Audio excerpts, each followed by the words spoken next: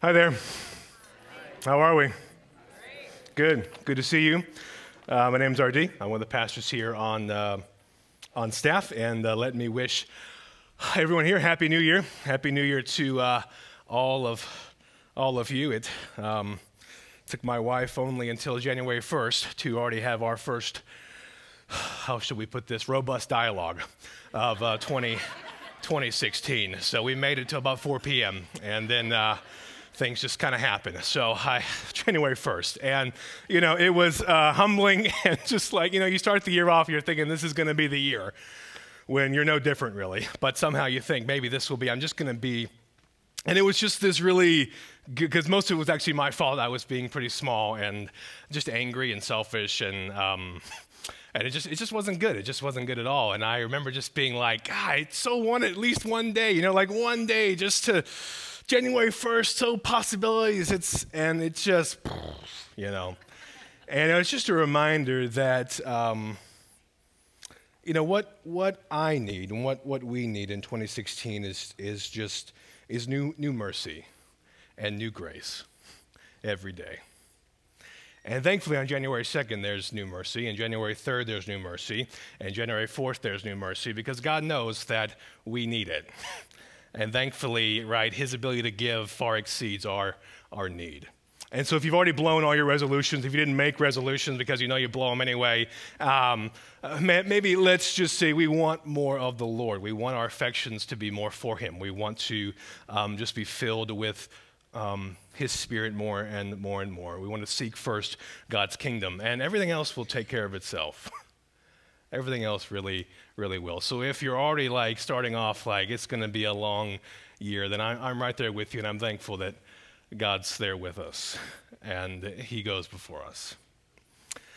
Well, in light of that, we are finishing out 1 Corinthians this weekend, so get excited. We have come a long way through, we're going to get to chapter 15. We won't get to 16 because there's just so much, and we've only scratched the surface. But if you have a Bible, grab it. We'll be in 1 Corinthians 16. By that, I mean 15.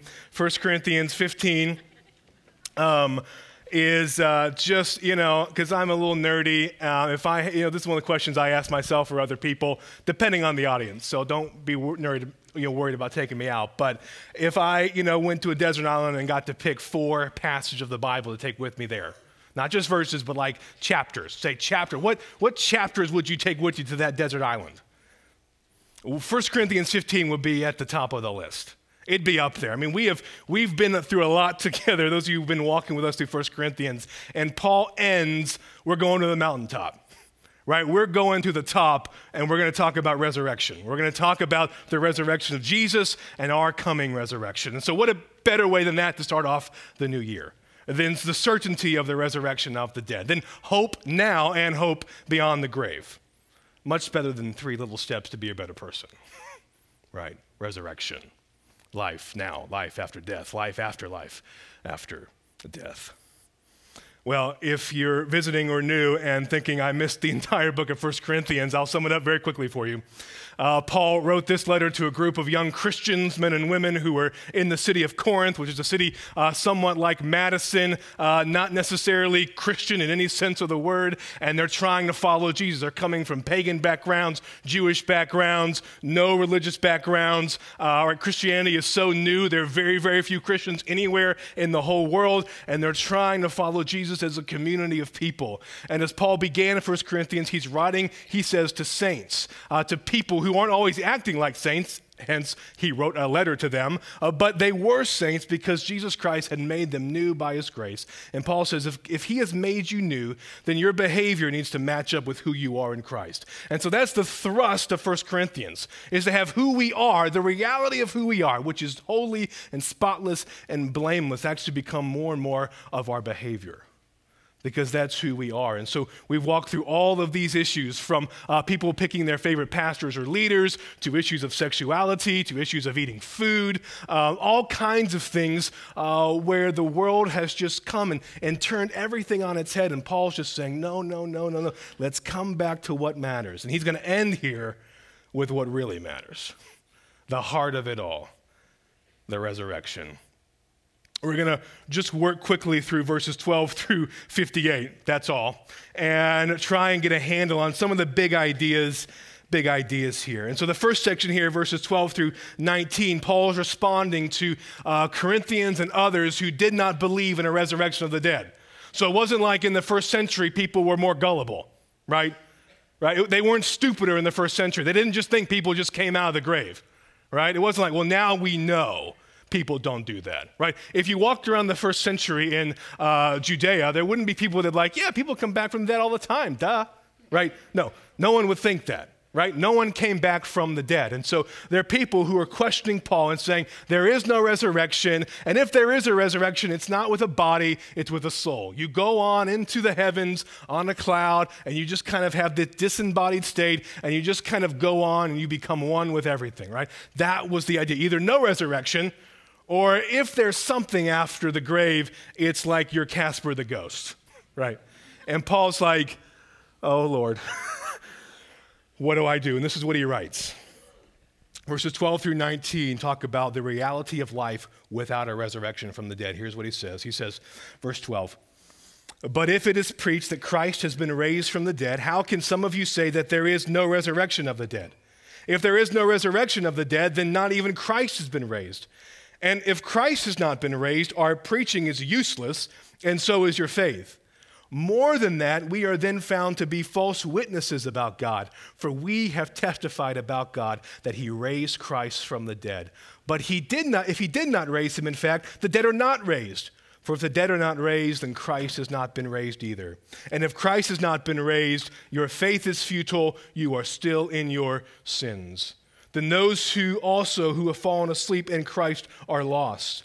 If only for this life we have hope in Christ, we are of all people the most to be pitied. So he just runs through, and I picked out 7 things that Paul says. If there is no resurrection, this is the reality of life. If this life is all that there is, he picked out 7 things. Number 1, then Christ has actually not been raised. If there is no resurrection, then no one gets raised. Right? Jesus he hasn't risen from the dead. No one gets risen from the dead. So that's number 1. If there's no resurrection, then number 2, our preaching is useless, and by extension, being a part of a community of people is useless. It's pointless. It's really hard. So why would you do it if there is no resurrection? You're just kind of hanging out. Thirdly, your faith is futile. This is verse 17. If Christ has not been raised, your faith is futile, and you are still in your sins. Not your faith, which is your life. Your life is futile if Christ has not been raised from the dead. It's empty. It's meaningless. There's no real point to it. Fourth, if Christ has not been raised from the dead, then we have been liars about who God is, because we're saying that the Creator God actually raised Jesus from the dead. But if he hasn't, then we've just been lying. We've just been making it all up. Fifth, if Jesus wasn't risen from the dead, then we're still in our sins, which is devastating. Number 6, if Jesus has not been raised from the dead, then the dead remain dead forever. And finally, if the resurrection is not real, then we should be the most pitied of all people, because we're suffering and giving away all of our money and doing all these things for what reason? For no reason. He said everyone should just basically look at us and say, you fools, why are you doing any of this? So there's just 7 reasons there. So let me just sum it up and say it's bad news if there's no resurrection from the dead. And Paul just goes through this list here. And the word that stuck out to me as I was reading through this was futility. The word futility, where Paul says it a couple times. In verse 17, he says, your faith is futile. You're still in your sins. The word in Greek for futility means useless, it means empty, it means fruitless, it means meaningless. Futility, right? If this is all that there is, then the reality of life without the resurrection is one of futility, where there's no real point, there's no real meaning to it. Right? There's always a ceiling, right? There's no point to it. We're here for a few years and then we're gone. That's it, right? We can't say if we didn't come from meaning, right? If there was no meaning in the universe, we just came accidentally. If we didn't come from meaning and we're not headed to any meaning, then we can't seriously think that in the middle there's meaning. Right? Logically, it doesn't follow. Well, I'm going to create my own meaning. Well, then your life is going to be about you. You're going to create your own meaning. It's all going to be about making yourself feel better, right? We know, whatever we believe, we have this sense that futility is not the way things should be, right? Right, we fight up against it. We don't like things to be, right, futile. It doesn't make sense. We feel like we're here for a purpose. We feel like we're here for more than just life and death and then going back into the ground and kind of having a circle of life thing, right? There's got to be more than that. There's got to be more. Can you imagine what Paul's saying here? He's saying, men, women, if there is no resurrection, there really is no point to anything. Because you're here like that and it's over. It's over. You know, the Greek myth of Sisyphus is he gets in trouble, like a lot of those people did. And his punishment was he had to push a rock, a boulder, up a hill. And at the end of the night, the boulder would go back down the hill, and the next day he'd have to do it again. And that was what he did for all eternity. Right, that's futility. Right. It's futility without the resurrection of life is like shoveling your driveway when the snow keeps coming down. You know, like I did this past week and shoveled it 3 times, but it still wasn't shoveled well enough. Not that that was related to my robust dialogue with my wife or not, but it may have been. It may have been it. Just impossibly. It was quasi-shuffled well. It was so tiring. But the snow keeps coming down, and then you have to go back out. But imagine a world where it's always snowing, it's always winter, and you keep shoveling. Futility. Or if you have kids and they're 2 and they wake up, you clean up the house every night, they wake up in the morning and in 7 seconds it looks like a Category 5 hurricane has come through your house and you're thinking, how did you even find that toy? And it's just a destruction. And at the end of every night, right, my wife and I, we clean up the house and you're finding things and sticking things and the next morning they wake up and it's just destruction. You're thinking this cannot be it. But imagine if your kids were always 2 years old. Forever. Forever. Forever. And they never grew up, right? Paul's saying, this is the futility of life without the resurrection. It's not just that it ends at some point, but even when you're living it, it's meaningless, except for the little meaning that you create. But if say the universe has been here 6 billion years, okay? And say the universe, we'll just say, we're imagining here, okay? It goes on for 60 billion years. And you live, let's say, 100 years. 6 billion years, you live for 100 years. The universe goes on for 60 billion years before the sun burns up, or we would say Jesus, right, returns. But you know what I mean. You cannot honestly say those 100 years, I matter. No one knows no one cares who you are. The universe doesn't care who you are, right? No one's going to remember you. Right? But in our life, right, we fight again. We say, no, I matter. And everything here, it just matters. And the universe says, no, it doesn't matter. You're going to be in the ground. And Paul says, don't you understand what we've got to get in our head. That's the reality of life without resurrection. We go into the ground and we stay in the ground forever. And not just that, but all that we do in life, it doesn't really matter. Because we take it all with us into the grave. And maybe a generation or 2 later, someone knows our name, but then it's over. Paul says that's the reality of life if Jesus Christ has not risen from the dead. Verse 20. But, oh, good news. I had an older man say to me the other day, RD, thank God for the conjunctions of Scripture. But, we could just preach on that right there. But Christ has indeed been raised from the dead, the first fruits of those who have fallen asleep. Christ has indeed been raised from the dead, the first fruits of those who have fallen asleep. This is such good news, such good news. He goes on, he continues, and he says, verse 21, for since death came through a man, and the resurrection of the dead also through a man. Death comes through one man. He's talking about Adam. But the resurrection of the dead comes also through a man. So here's the problem. Here's why things are futile. Here's why Jesus Christ not only had to live for us, die for us, and also rise for us, is because all of us are in Adam. All of us are born broken and born bent, born turning inward. Romans 5:12 puts it this way. Paul, who also wrote Romans, he wrote this. He said, therefore, just as sin entered the world through one man, and death through sin, and in this way death came to all people because all sinned. So when Adam and Eve choose their way over God's way, they begin decreation. They begin dehumanizing themselves. Right? And the curse spreads out to all of the earth. Right? Sin is the poison that you and I eat. And its consequences are death. Not just physical death, but exile from God, death from a relationship with God. God did not create a world with death. He did not create a world with sin.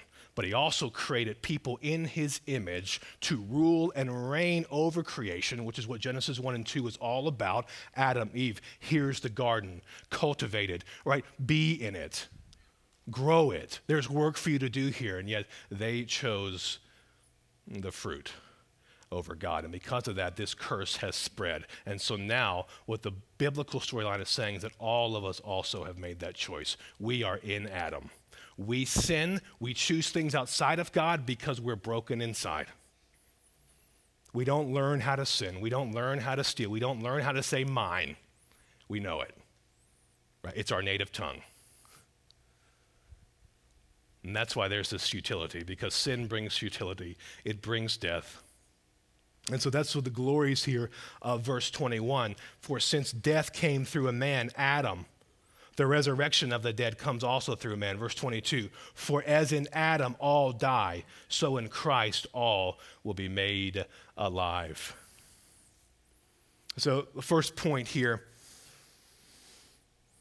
what does the certainty of the resurrection of Jesus mean? Point number one, the resurrection makes us alive in Christ now and eternally. That's what verses 21 through 22 are about. The resurrection of Jesus makes us alive in Christ now and eternally. For all of us who are in Adam, in his race, we are broken and bent. And yet, by God's gracious, outrageous grace, he has put us in Christ and united us to Christ. There is no greater news in 2016 than the declaration that God, through his grace, by the Spirit, has placed you in Christ. So now where there was death because we belong to Adam, now there is life springing up, right, from the winter because we've been placed in Jesus Christ. So now we not only will live forever with God, we have life now. We can breathe now. We can become the people God has called us to be even now. As in Adam all die, so in Christ all will be made alive. That's the gospel right there. Jesus does for us what we cannot do for ourselves. You cannot put yourself in Christ by your own effort. God does it. He does it just like that. He puts you in, not because you deserve it, but because he wants you to be in his family. He wants to reverse the curse. And so Jesus steps in as the greater Adam. Right? In the Garden of Gethsemane, he passes the test. He says, I'm going to take on the sin of all the people. And I'm going to go to the cross. And to prove that this death sacrificed and satisfies all things, God is going to raise me from the dead. And that's what happens. And that's what happens. He doesn't stay dead. He rises. And so shall you and I. Well, number one, the resurrection, it's a quick point, but it's so important. The resurrection makes us alive in Christ now, and we will be alive with him forever. We're secure. He holds us. He has us.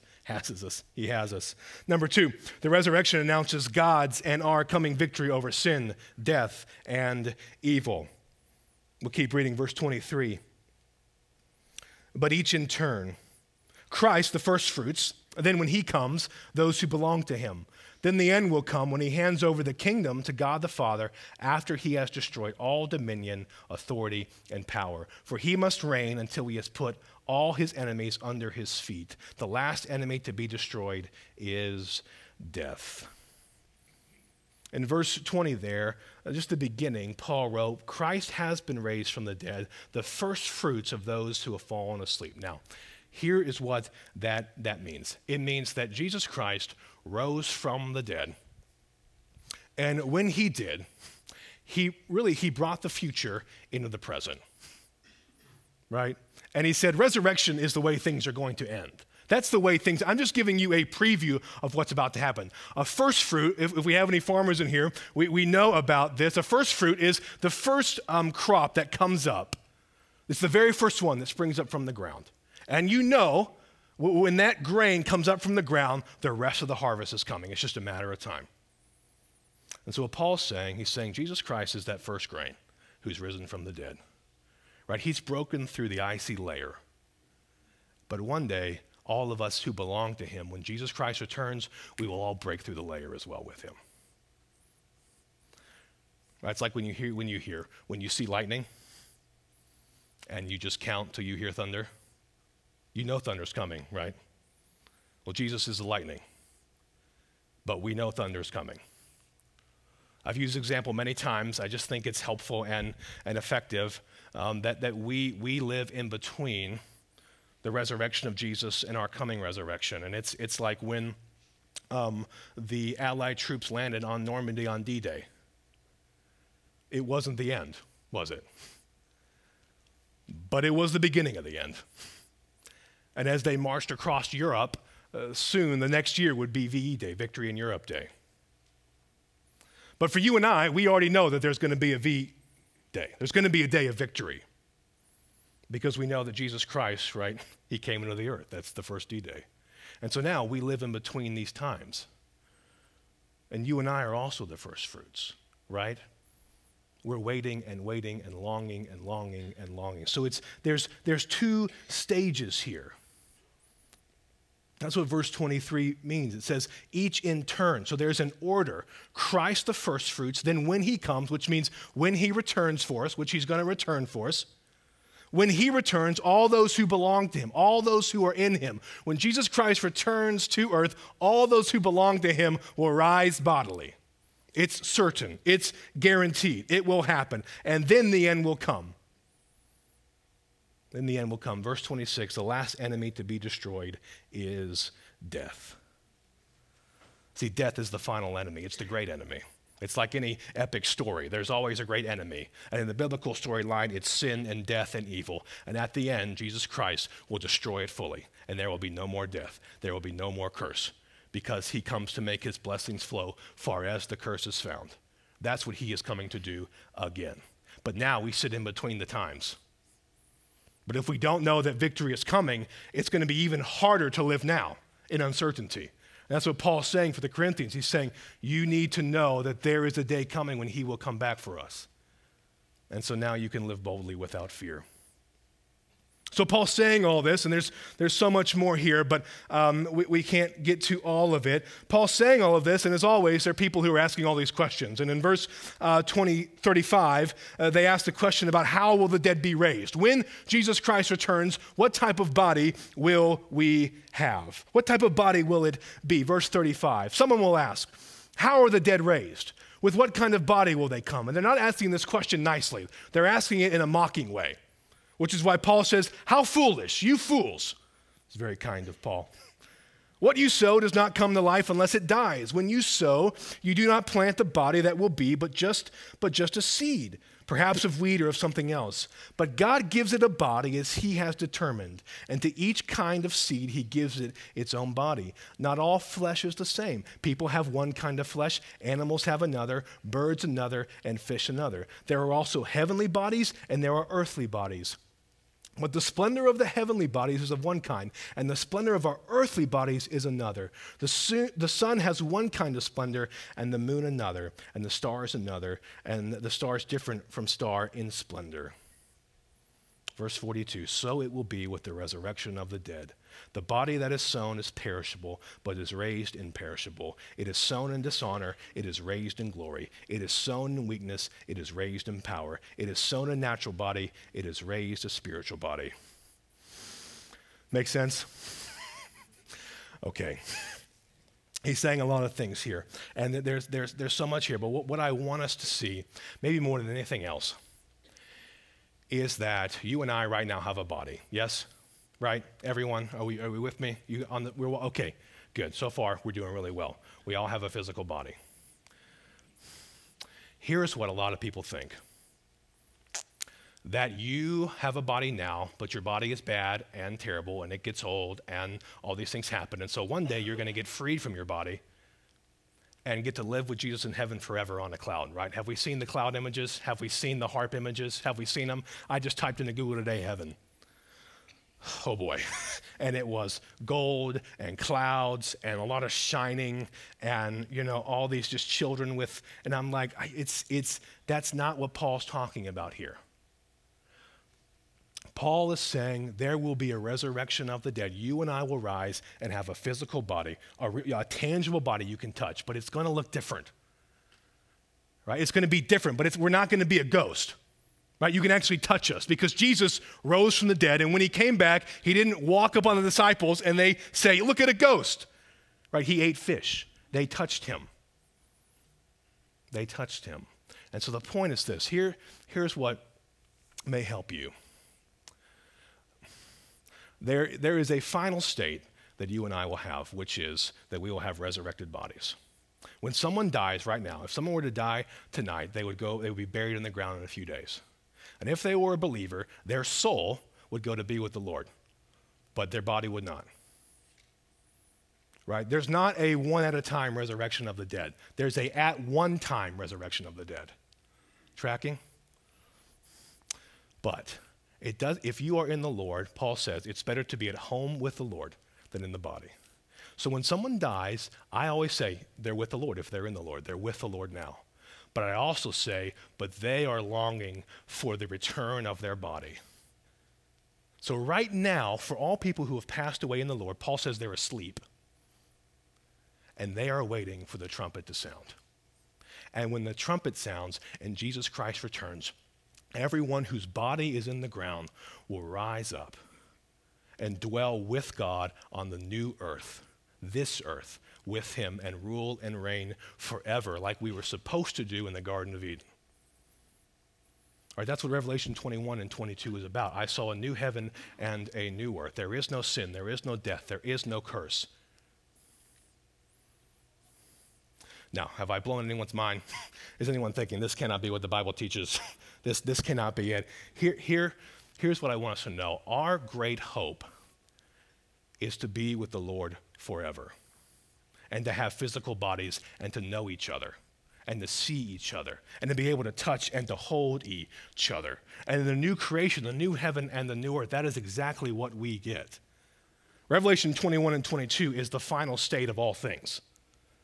But we're not there yet.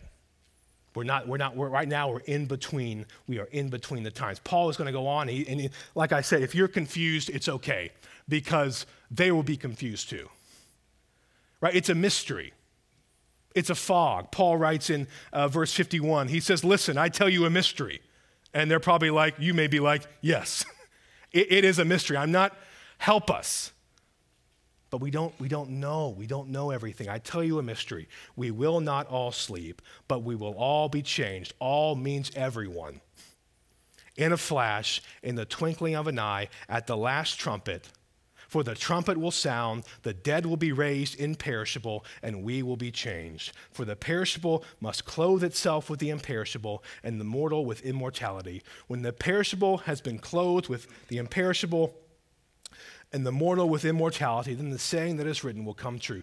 Death has been swallowed up in victory. Where, O death, is your sting? Where, O death, is your victory? The sting of death is sin, and the power of sin is the law. But thanks be to God, he gives us the victory through our Lord Jesus Christ. Now that's good news. See, all those who've passed away are waiting. And you and I are waiting, not to float up on the clouds, but to actually have our bodies given back to us, but they're better. They're richer. Maybe we have more senses, right? Maybe we can see differently. But the point of all of this is not that we get to live forever, but that we get to live with the Lord forever and be with him forever. I do not care about living forever. I care about living with the Lord forever and serving him all of my life. I'm not going to be bored in heaven. You're not going to be bored in heaven. Think of your best day. Think of the greatest day of your life. What was the best moment of your life? I want to think of that. The best day, the greatest day, the day where you thought, I've touched heaven, right? You ever said that? I feel like I've come so close to what And something springs up in your soul and you think, God, I think I was meant for more because this feels so right. It feels so good. Right? Multiply that day by 100 trillion. And then you are beginning to approach the outlines of just the outlines of what the new heaven and new earth is like. We're not going to, somebody may be playing a harp, but everybody's not going to be. There's work to do there for him forever. And we will be able to walk and talk and laugh and eat with him at the table forever. That is the hope of the gospel. And that is great news because it means this world's not going away.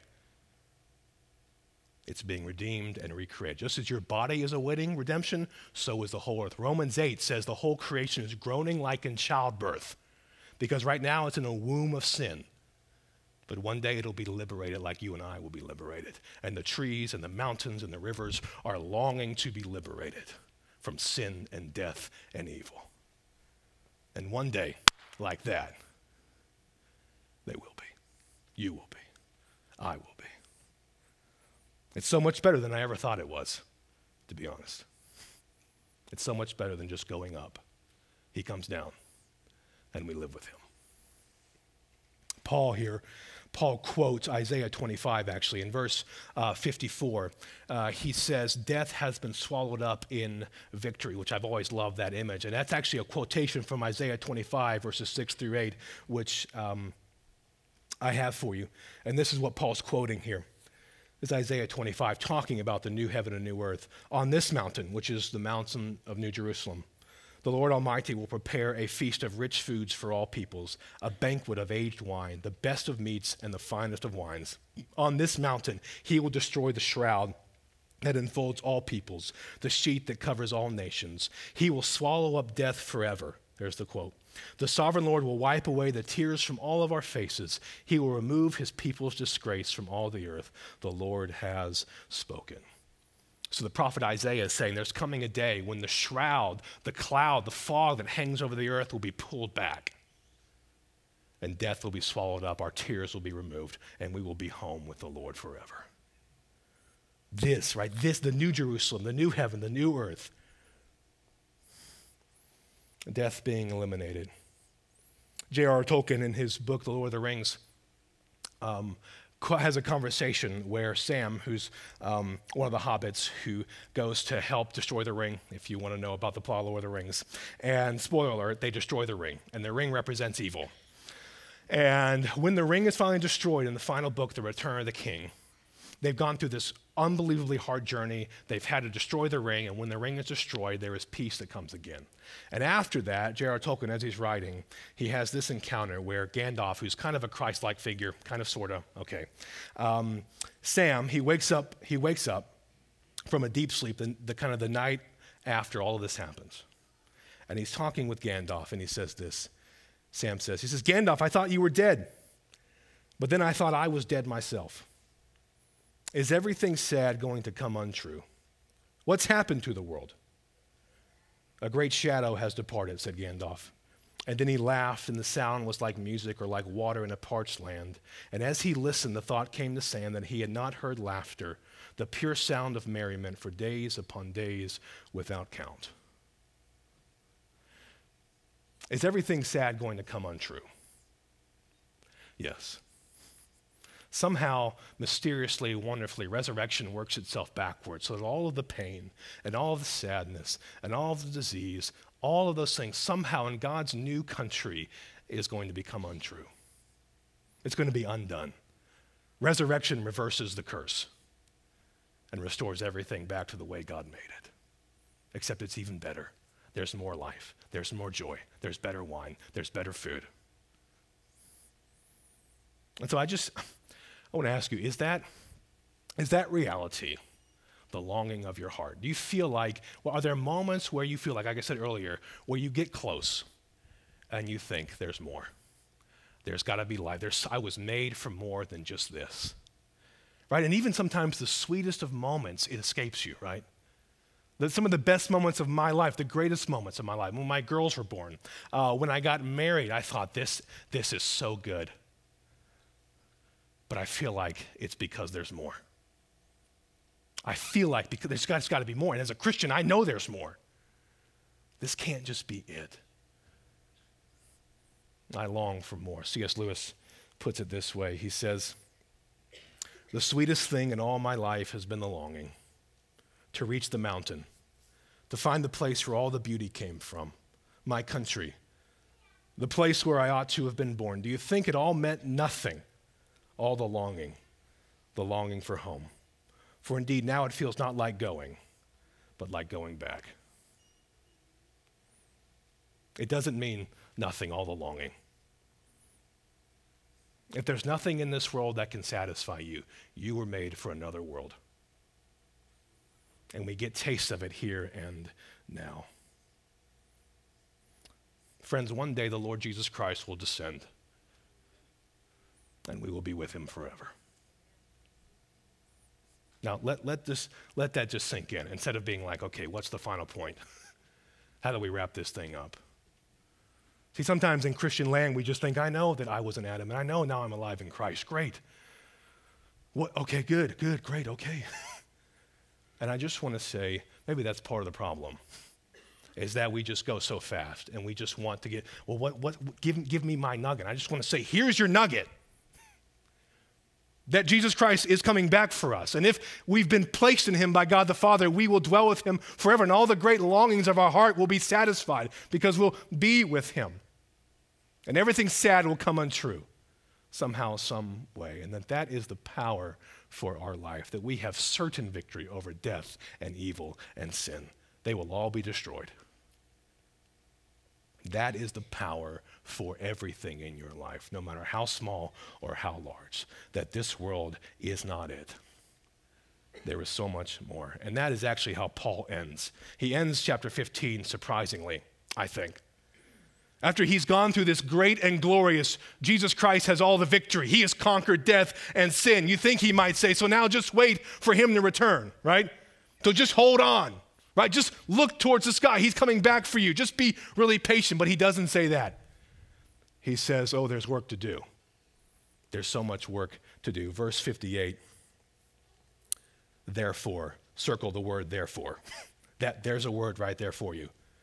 Therefore, because all of this is true, therefore, my dear brothers and sisters, stand firm. Let nothing move you. Always give yourself fully to the work of the Lord, because you know that your labor in the Lord is not in vain. He's saying, people, it's not that we just sit here and say, okay, Lord Jesus, come back for us. He's saying, no, because he's coming back for us, because this world will be redeemed and recreated, there's work to do. Everything you do matters. There is no more vanity. There's no more futility. There's no more, does any of it matter? Do I have any meaning and purpose? This says, yes, stand firm, be unmovable, abound in the work of the Lord. Sing the kingdom of God come on earth until it fully does. Everything you do in the Lord will never be in vain. And there is the medicine for all of our thoughts of futility. Do I matter? Will anything really come of my life? Paul says, everything you do for the Lord matters forever. Somehow. It's not just that you leave this earth, right, and none of it actually carries over. Somehow, in God's future, what we have done in the Lord will last forever. What? And so, if you're looking for a verse in 2016, maybe it's 1 Corinthians 15:58. As the church, we are people of the future. We are first fruits people saying the sun has risen. Victory is certain. We know that, and so now we can give our money away because we know we can't take it into the new creation, right? We can change diapers, right? Somebody's got to do it, right? That actually matters, right? We can actually be people practicing justice in the world because one day justice will rain down fully. We can be people that are passionate about racial reconciliation because one day there'll be people from every tribe, tongue, and nation before the throne of God. And so what we do now matters, right? We can be people who house orphans and widows because what we do now matters. Because of the new creation, there are no orphans and widows. There are none. And so why do we want any now? In the new creation, right? And so right now, their marriages to be resurrected, their neighbors to be known. There's us to be the people of God this day, this year, for however long God has for us. To stand in the gap and say, we know where the world is headed, and we want to see that world come into this world now. We are people of the resurrection. And so when all the broken places of the earth, all the dark places of our neighborhoods, of our schools, of our cities, we want to be the people that stand in there with resurrection hope and say there's another way things will be. We want to be the healing balm on the world, not just me, you, us, together. That's the mission of the church. And without the resurrection, there's no point to any of this. We're just singing songs for no reason. The resurrection orients us to right now, right here. That is really, really good news. Well, I'll close with this, if you'll indulge me, another Lord of the Rings quote. At the end of the final book, Pippin, one of the young guys, says to Gandalf, he says, I didn't think it would end this way. End? Oh no, the journey doesn't end here. Death is just another path, one that we all must take, but it is not the end. The gray rain curtain of this world rolls back and all turns to silver glass, and then you see it. What, Gandalf? See what? White shores, and beyond a far green country where the sun has just begun to rise. Well, that doesn't sound so bad. And Gandalf says, no, it isn't bad at all. Let's pray.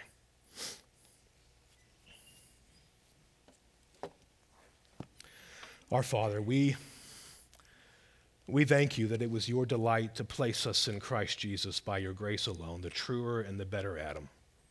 We didn't earn our standing in your Son. You placed us there, and you will keep us there forever. Would your Spirit empower us to be hope-shaped people, proclaiming the glorious truth that Christ has died, Christ has risen, and Christ is coming again. Oh, Father, would the world look more like the kingdom? Would we be people of the first fruits of justice, of mercy, of kindness? People of the future.